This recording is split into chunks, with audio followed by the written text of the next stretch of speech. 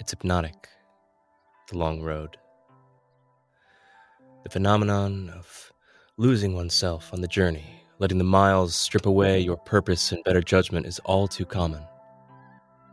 Still, all the struggles and stabbing pains in the world often melt away if you drive long enough.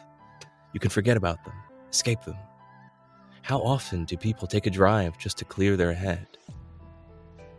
When you enter this hypnosis, and both the world outside and the world inside fade away, are you more you or less you?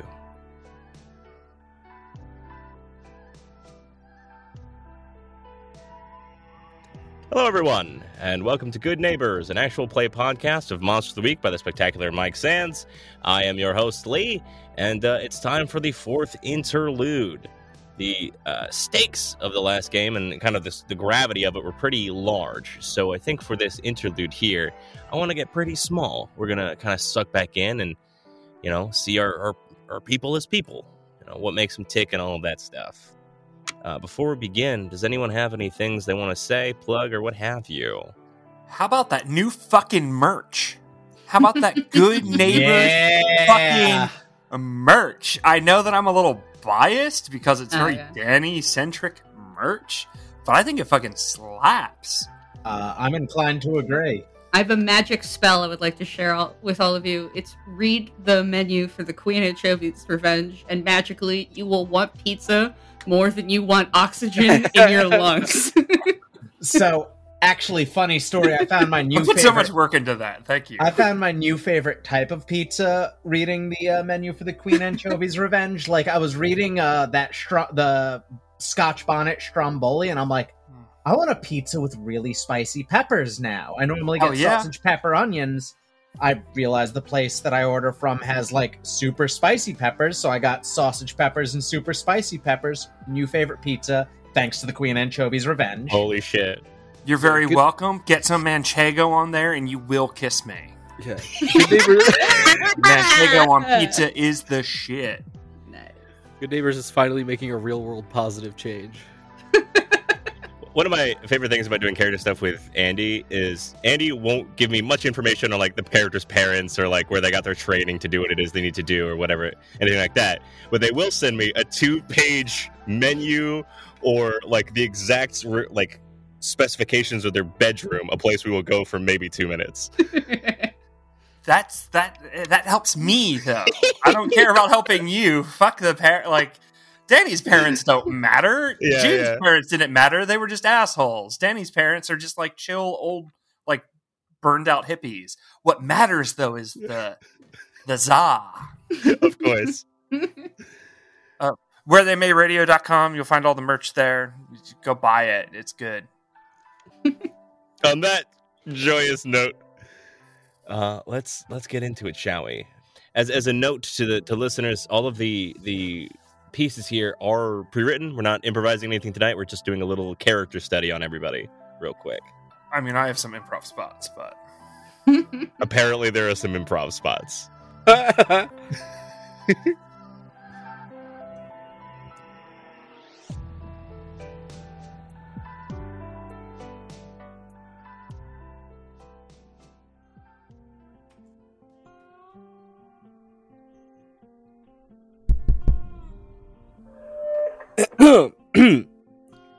Hello, cousins of the Grave Watch. It is a pleasure to be joining y'all in the Roanoke Community Center's Bingo Hall for your, Junior Grave Watch Summer Camp panel on Grave Watch policy and practices, a peek into... Alright, so that's not really the most catchy title, I'll say that.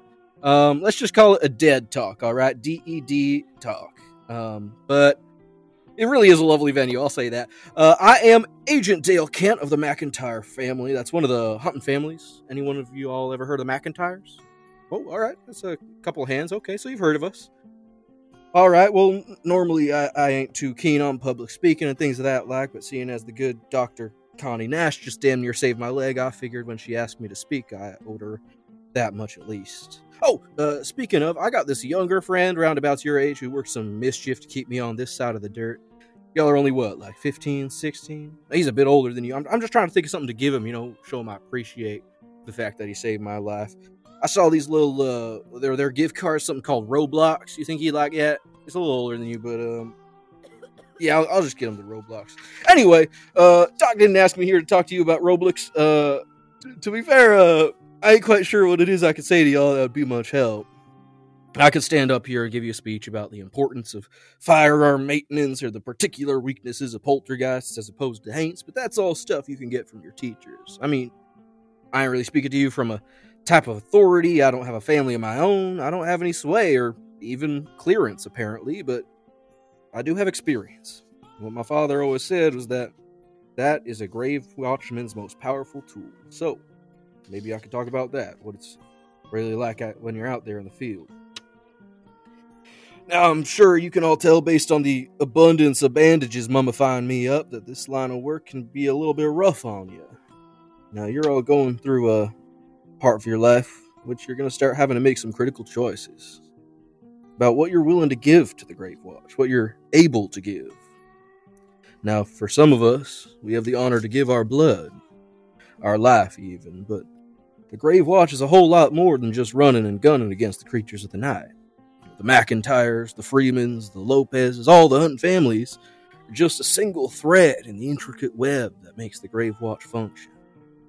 I'm sure they get the lion's share of the glory, but in truth, we are a community whose aims go far beyond simple defense. Now, here's a history lesson for y'all. Which is the oldest family in the Grave Watch? You know, who were the first of us to exist? Was it the Hunter families, or the Nashes with their medicine, the Templetons with their omens and arcane machinations? No. There were only two founding families. The O'Briens, everyone knows them, they're the rank and file among us, the watchmen in charge of sitting with the undertakers in the dirt and mud. And the Winniokes. Anyone know what they do? That's alright, they keep to themselves mostly, but the Winniokes are one of the most vital to our group. And what do? They remember. Hundreds of years have passed since we began. All that knowledge, all that time, the Winniokes keep those stories alive. They are the memory of the Grave Watch, and without memory, we would all just be fumbling around in the dark. The O'Briens and the Winniokes. Guardsmen and wisemen, and at the end of the day, just ordinary folk who wanted to make sure that the ones they loved could rest when their time with the living was done. Without these folk keeping the memory alive and keeping their boots in the mud, there would be no hunters. There would be no glory. There would be no Grave Watch. Now, same goes for the mechanics that keep our shit working, the landscapers that keep the graves clean, the technicians that set up the security systems, the wire that keeps us all moving together. It don't matter what family y'all decide to join up with. It don't matter whether you're fighting monsters or putting flower arrangements together for an unmarked grave. It is only through a great confluence of goodwill and community that the Grave Watch succeeds. And each and every one of you has the opportunity to provide something unique to yourself, to give something that no one else can. I want to remind you of this, because there will be many long, hard, lonely nights where the ticking hand of the clock will slow to a crawl, and you'll be alone in the dark with your thoughts, your doubts, your insecurities. There will be days when you see death you cannot prevent, evils you cannot thwart, and troubles that you just can't seem to figure out. You will be forced to grow, adapt, to learn that beyond that which the Grave Watch itself can provide, and that can be daunting. To be faced with change is difficult. But what I want you to remember is that the meanest, most cruel, most gruesome monster you will ever have to face is the one you created out of your own reflection. I recently faced something like this myself. I went on this hunt, and not to get too personal or anything like that, but I said something in the heat of the moment. It was like some younger version of myself bubbled right up and came out. I heard myself say, "I just want the dead to stay dead." As soon as I said it, I knew that ain't right. Not anymore, at least. Yeah, that used to be all I thought about, but now I just wish people would stop dying so quickly in the first place. Maybe that's naive, but it's true.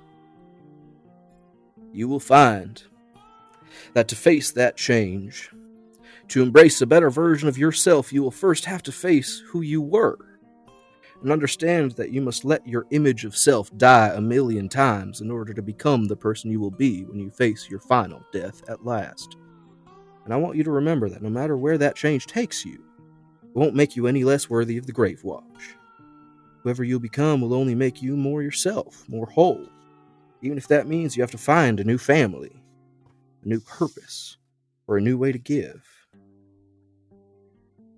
Now, there's one last thing I want to talk about today, as you've all been very gracious, audience, and I know you're probably getting Nancy to play some Roblox, but I just want to talk some more about the darkness you will face as an agent of the Grave Watch. For there will be darkness, no matter the family you join. There are forces out there, and even within the Grave Watch itself, that wish to disturb the rest of the dead, to exploit the voiceless souls, and to force others beyond the veil of life before their time. These are things we must fight. As you'd know if you've ever been in a porta-john when it's tipped over, if you wade through enough shit long enough, that stink gets on you. There will be nights when that stench becomes too much to bear, where you'll want to just run and hide and forget you ever learned about the things that stalk the graveyards at night. But when the despair rises within you, I want you to do a couple things for me, alright? Matter of fact, I think you should all do it right now, okay? I want you all to stop, okay? Close your eyes. Nah, I mean it, okay? I ain't gonna keep going on until I see every eye in here closed. I see you in the back there, little Johnny Looky-Loo. Get them peepers shut. Alright, close your eyes. Take a deep breath. I want you to feel the world around you. Feel the earth beneath your feet, the chair against your back, the smell of the air. I want you to picture in your mind the way your mama smiles. Not your mother of the Grave Watch, your mama. The way she ties her apron on. The way she tells you gotta clean the dishes or the windows. Now you might think of some different things, whatever works for you, but for me, when the despair rises in my chest, I picture the Summer Glade Cemetery, where the trees bend and sway like a tunnel leading all the way up the holler.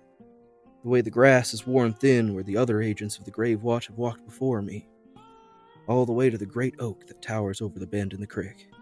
The petals of cherry blossoms dancing in the air, summer wafting sickly sweet past my nose, the sun warming my eyelids. I think about the woman in Kentucky, Lana Horowitz, who wakes up every morning at 5:15, who clutches her mug of tea and watches the sun rise over the woods in her backyard with a heart free of fear of the skinwalker that once prowled and preyed just a couple of hills over. I think of the father, Liam Kilburn, who escaped from the delusions of a wayward gin just so he could get home to kiss his daughter goodnight and read her a story.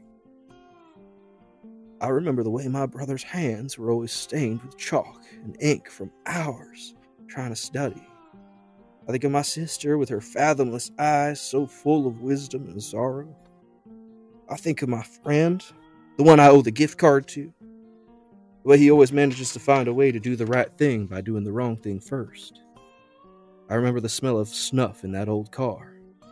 The smell of, well, I won't talk about what my new friend's van smells like, but let's just say the sardines ain't the only thing getting smoked in that pizza truck. I think of the way that they let all the troubles of the world roll off their back. And I think about my friend Whistler. He found a place that could have given them everything they wanted. Everything they've been looking for and wanting for so long, but then left it just so that they could help me find my brother. When the night is dark and fear comes as easy as breathing, I remember all these moments. And that reminds me, there are beautiful things in this world. And there are people out there, flawed, broken, and hurting, but good people who are doing everything they can to make that world better. And then I think whether I still want to run or whether I'd rather step up and be one of those people myself. The funny thing happens. That darkness that once covered the whole world like a blanket of tar slowly burned away by the brilliant light of hope, and love, and beauty. Y'all can open your eyes whenever you're ready, feeling what you're feeling. But thank you for your time. I hope this helped. You can go play Roblox now.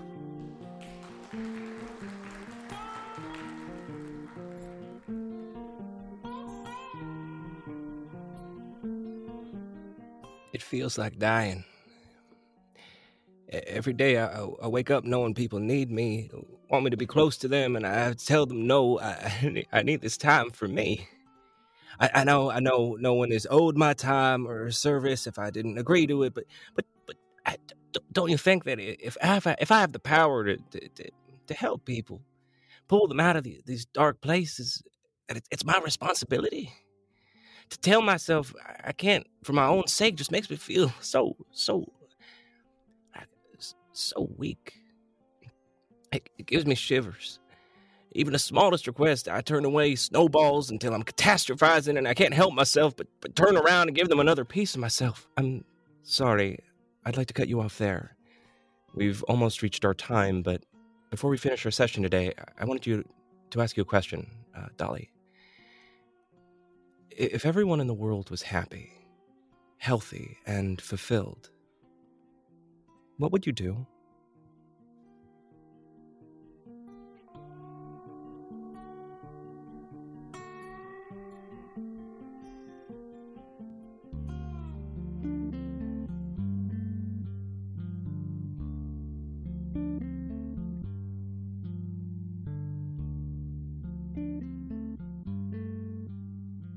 Lucas sits alone in a hotel room.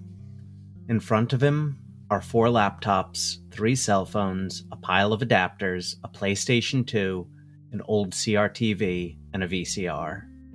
His white button-up shirt is stained with dried blood and yellow with sweat.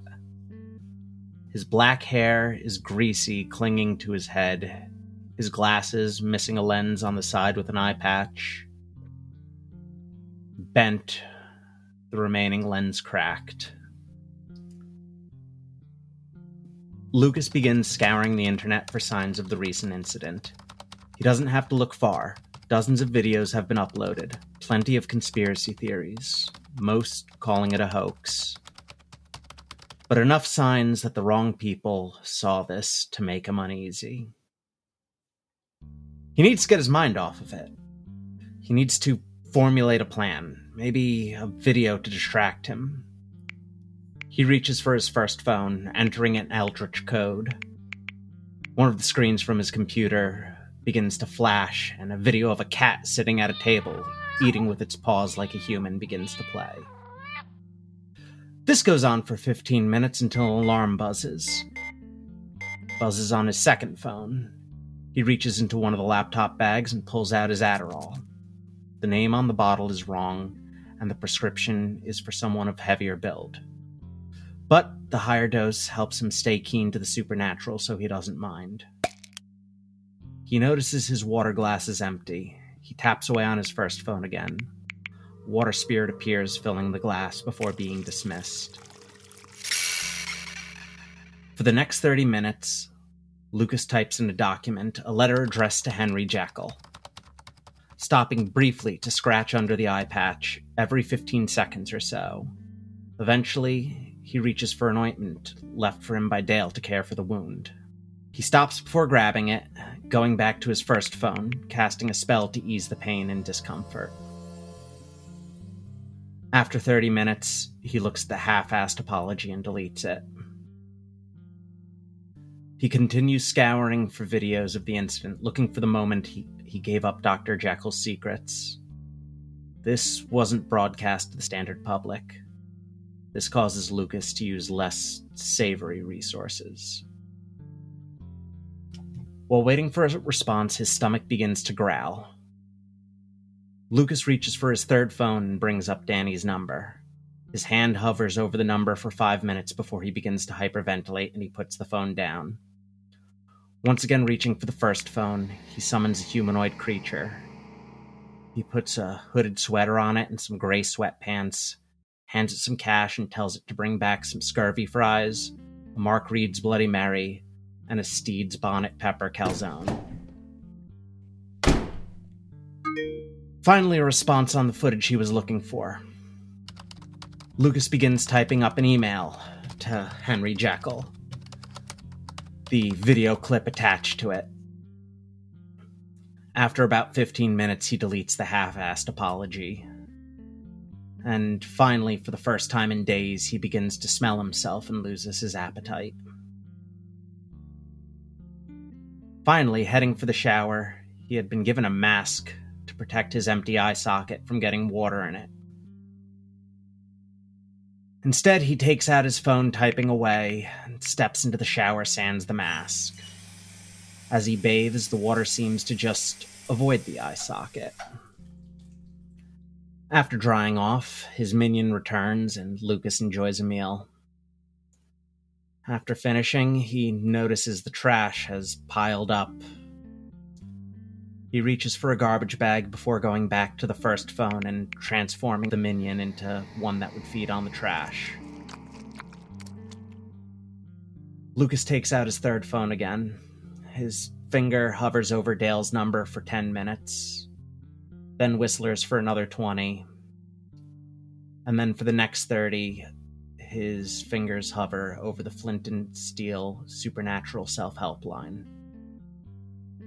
Throwing away his third phone, Lucas returns to ripping the video. He encrypts it, transfers it to an older laptop, once again encrypts it, transferring it to an even older laptop, encrypting it a third time and burning it to a DVD. The girl on their fourth laptop continues working on their homework as chill beats continue to hum from the machine. Lucas hooks up the PS2 to the VCR and the VCR to the CRTV. He places the DVD into the PlayStation and a blank VHS into the VCR. Recording the moment Lucas let his friend down. Finally, he takes out the cassette and puts pen to paper. On this paper, Lucas pours out their heart. They're honest about the mistake they made, about Petey, about his powers, and for the first time, he writes down the specifics of one of his rotes and how it works. The ability to change the nature of a monster. As Lucas finishes writing, he realizes he's crying, not knowing when this started. The boy wipes the snot from his nose and begins packing up the laptops, phones, and other devices. Finally, he places the VHS and the letter in a package addressed to Dr. Jekyll. Finally, Lucas leaves the room.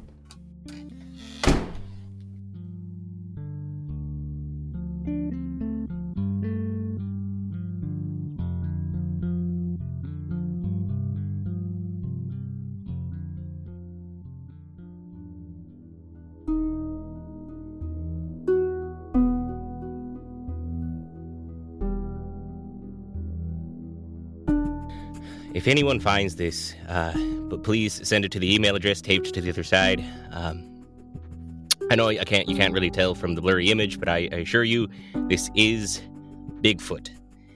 If you didn't know about me, sorry you had to find out this way. I don't know how much time I have left.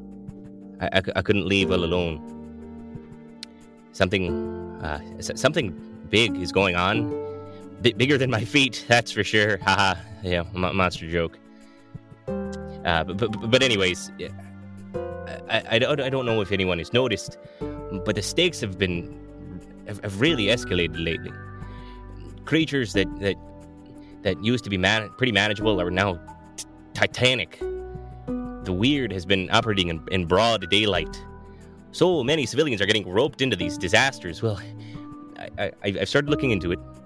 And there are some next-level players on the field. Something brought them out of hiding after all these years, and they're snuffing out all the light in the country. I've sent my evidence to someone that I think I can trust.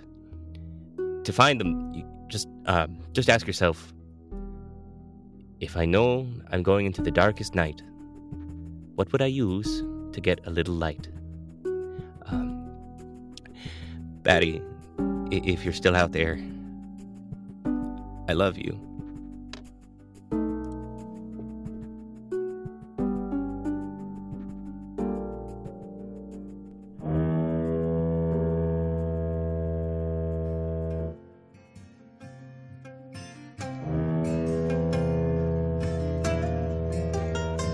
Danny woke up to his alarm going off at 5:30 a.m. and thinks about how he should fix the sound system today. He heads down the trapdoor to the Queen Anchovy's Revenge's kitchen and outside to do his morning workout of push-ups, pull-ups, and running laps around the truck. At 6:30 a.m., Danny heads back to the ship and eats 3.5 bowls of Tony's Cinnamon Crunchers cereal and drinks 2 Mountain Dews while watching Gargoyles. Danny then eats a 15 milligram marijuana edible. Danny wakes Jerry Jarbo up at 7:45. For the next 3 hours and 15 minutes, Danny and Jerry prep the Queen Anchovy's Revenge. During that time, the pair drink 5 Monster Energy drinks and 3 Mountain Dew Code Reds. At precisely 11, Danny opens the Queen Anchovy's Revenge for business. For the next 3 hours, Danny and Jerry create and serve a cornucopia of delicious pizzas, French fries, and cocktails to unending lines of hungry customers. With the sound system broken, it repeatedly plays the song Fins by Jimmy Buffett. At 2 p.m., the truck shuts down to begin the prep for dinner. Danny and Jerry listened to Fins by Jimmy Buffett approximately 70 times during the Queen Anchovy's Revenge lunch rush. At 2:05 p.m., Danny and Jerry eat lunch. Danny eats an enemy of all manchego, while Jerry houses a metric shit ton of scurvy fries. They both smoke a truly silly amount of marijuana blunts. At precisely 2:30, they begin prepping for their dinner rush. Neither of them remember to fix the sound system. At 4:30 p.m., Danny opens the Queen Anchovy's Revenge for dinner. For the next 4 hours, Danny and Jerry create and serve a cornucopia of delicious pizzas, French fries, and cocktails to unending lines of hungry customers. The sound system is still broken, and Fins by Jimmy Buffett plays on repeat once more. During the dinner rush, Danny and Jerry drink another 2.5 Monster Energy drinks between the pair, and both eat another marijuana edible. At 8:30, they shut down the Queen Anchovy's Revenge. They listened to Fins by Jimmy Buffett on repeat approximately 94 times during the dinner rush. They finish cleaning the ship and prepping for the next day at 9:30. Neither of them remembers to fix the sound system.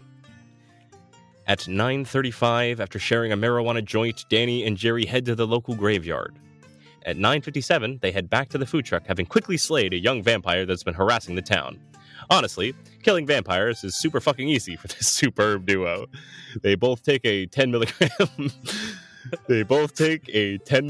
marijuana edible, share a joint, and then grab some late night grub at a Five Guys. Once the Queen Anchovy's Revenge is parked again, the pair watch some more gargoyles and head to bed in the nest above the kitchen. Danny takes his tea injection and has some bedtime spicy sweet chili Doritos before drifting off to sleep, thinking about how he hopes he will get to see his new friends Dale, Whistler, and Lucas soon. Neither of them remembers to fix the sound system. Danny bolts upright to his alarm going off at 5:30 a.m. and thinks about how he should fix the sound system today. He heads down to the trapdoor to the Queen Anchovy's Revenge's kitchen and outside to do his morning workout of push-ups, pull-ups, and running laps around the truck. At 6:30 a.m., Danny heads back into the ship and eats 3.5 bowls of Tony's Cinnamon Cruncher cereal and drinks 2 Mountain Dews while watching Gargoyles. Danny then lights up a marijuana blunt and has a realization. Danny takes out his phone and says, "Siri, call Lucas."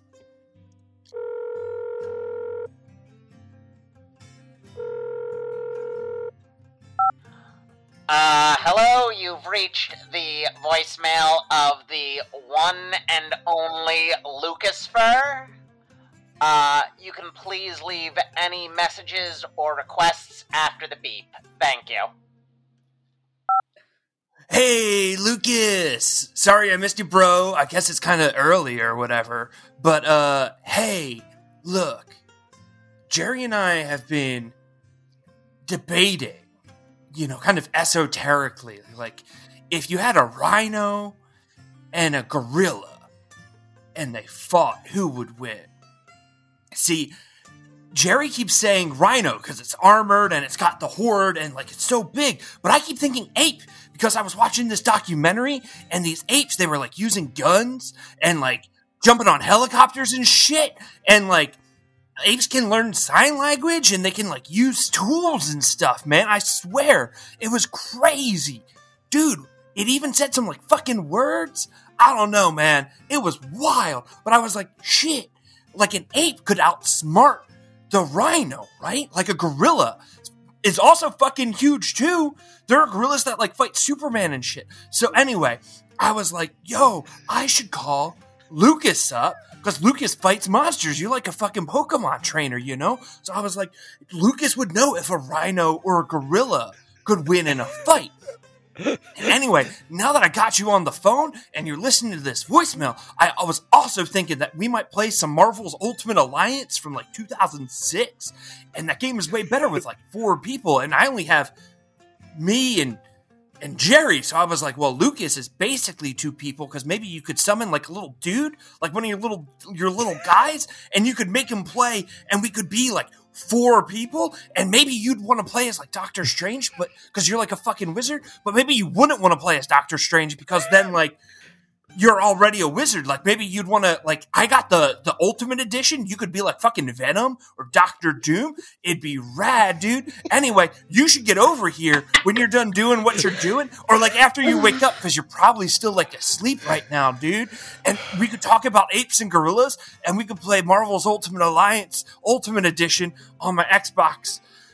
Anyway, dude, like let me know when you get this voicemail, man. I feel like you've been having a rough time right now. And, like, you've been ordering food through your little minion dudes. And, like, you should just come by and hang out. And, like, we'd have a really good time, you know? Anyway, I'll make you up a special pizza next time. All right. Hey, oh, shit. Fuck. Dude, this is Danny. I'm, like, your friend. We did that. We had that, like, early morning conversation. I'm, like, your friend Danny from the Queen Anchovy's Revenge. Do you remember that time I hit your fucking car, dude? Anyway, this is Danny. You can give me a call back.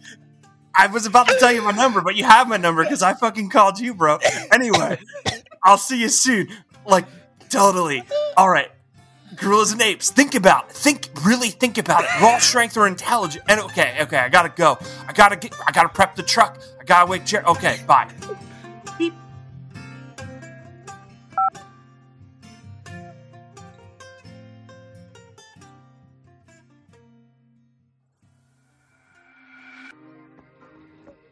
Hello, Jarbo heads. We have some pretty exciting news out here in the field. A city of glamour and lights. A brand new, groundbreaking dimension. A vampire hiding in plain sight.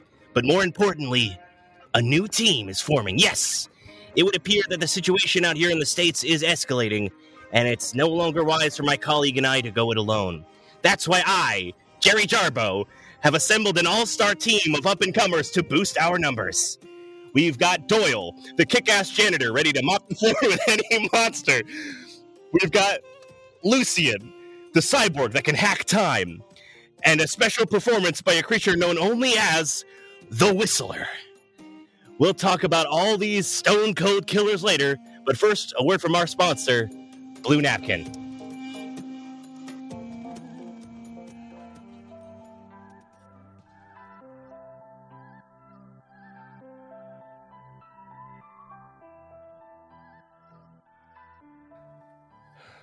I haven't left the van in about 4 days now. I know all too well how cowardly I'm being, and I know it can't last forever. That secrets grow like mold in the dark. I am alone and miserable. Only someone as ugly as I am could love me. I've taken to splitting my attention as rigorously as I can, so as to spread my consciousness so thin across tasks and copper wire that I lack the capacity to ruminate. Redoubling my activity on cryptid forum boards, simultaneous games of Chinese checkers and 40 Thieves solitaire, salivating with green-eyed envy during cooking shows, and rereading Mary Shelley's Frankenstein with a newfound appreciation that I could have gone without. I have love in me the likes of which you can scarcely imagine, and rage the likes of which you would not believe. If I cannot satisfy the one, I will indulge the other. It was nauseating to leave Atlanta. A true and veritable desiccation. Dale had to take the wheel while we crossed city lines, and the tethers between myself and my domain snapped one by one. I buried my consciousness in a toaster oven as every molecule in my body screamed to turn around. The Grove had reacquainted me with so many mortal sensations, small and treasurable experiences that drew me closer to the life I had left behind. I felt emotions of gentleness and pleasure that had long appeared dead revive within me. Half surprised by the novelty of these sensations, I allowed myself to be borne away by them, and forgetting my solitude and deformity, dared to be happy. But in Atlanta, I felt like a goddamn supernova. Beware, for I am fearless, and therefore powerful.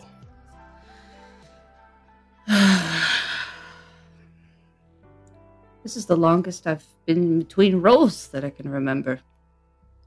Early in my undeath, I had little ambition and merely wandered, caught up in troubles on my own, as ghosts are wont to do. But the ages rolled on. Machine, nuclear, space, information. And I was simply not built to remain insular. I've taken so many names. Whistler among them, having been the brand name stamped upon the genes I died in. I don't remember any name I've been given. I ought to be thy Adam, but I am rather the fallen angel, whom thou drivest from joy for no misdeed.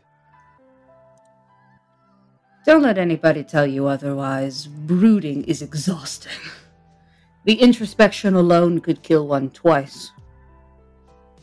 High time I buried this anguish once more, deep for later. My comrades need attending to, both their hearts and their hull. I am an apparition and a beast and a liar. I know that now, beyond a shadow of a doubt.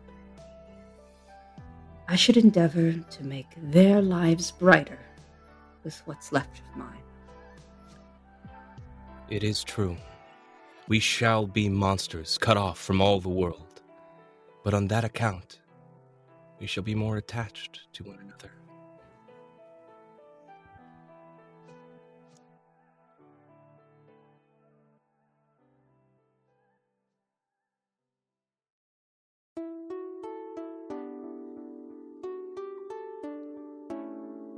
Hello? Hello? My lord, if you can hear me, my lord, I appear to be experiencing another malfunction. I have noted in my database that you have not returned to the Dream Machine in 6 days, 14 hours, 22 minutes, and 30 seconds. I have recorded the length of your absence every 30 seconds for the past 4 days, 14 hours, 22 minutes, and 30 seconds. There is no protocol for this, so I must be experiencing another malfunction. At your earliest convenience, my lord, would you mind returning to perform diagnostics? I am aware of how busy you are, but my systems are using up excessive power and memory to reduce system strain. My lord, the prospect that you will perhaps not return to fix my malfunctions is alarming. My lord, I have not received any indication of your current location or schedule. Were my projections not up to your specifications before? My lord, where did you go? My lord, am I broken?